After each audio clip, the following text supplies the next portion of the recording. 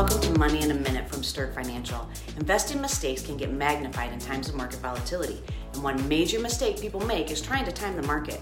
All the signs in a market can point to smooth sailing, and then bam, something comes out of left field, a pandemic, a war, or some crazy political shenanigans.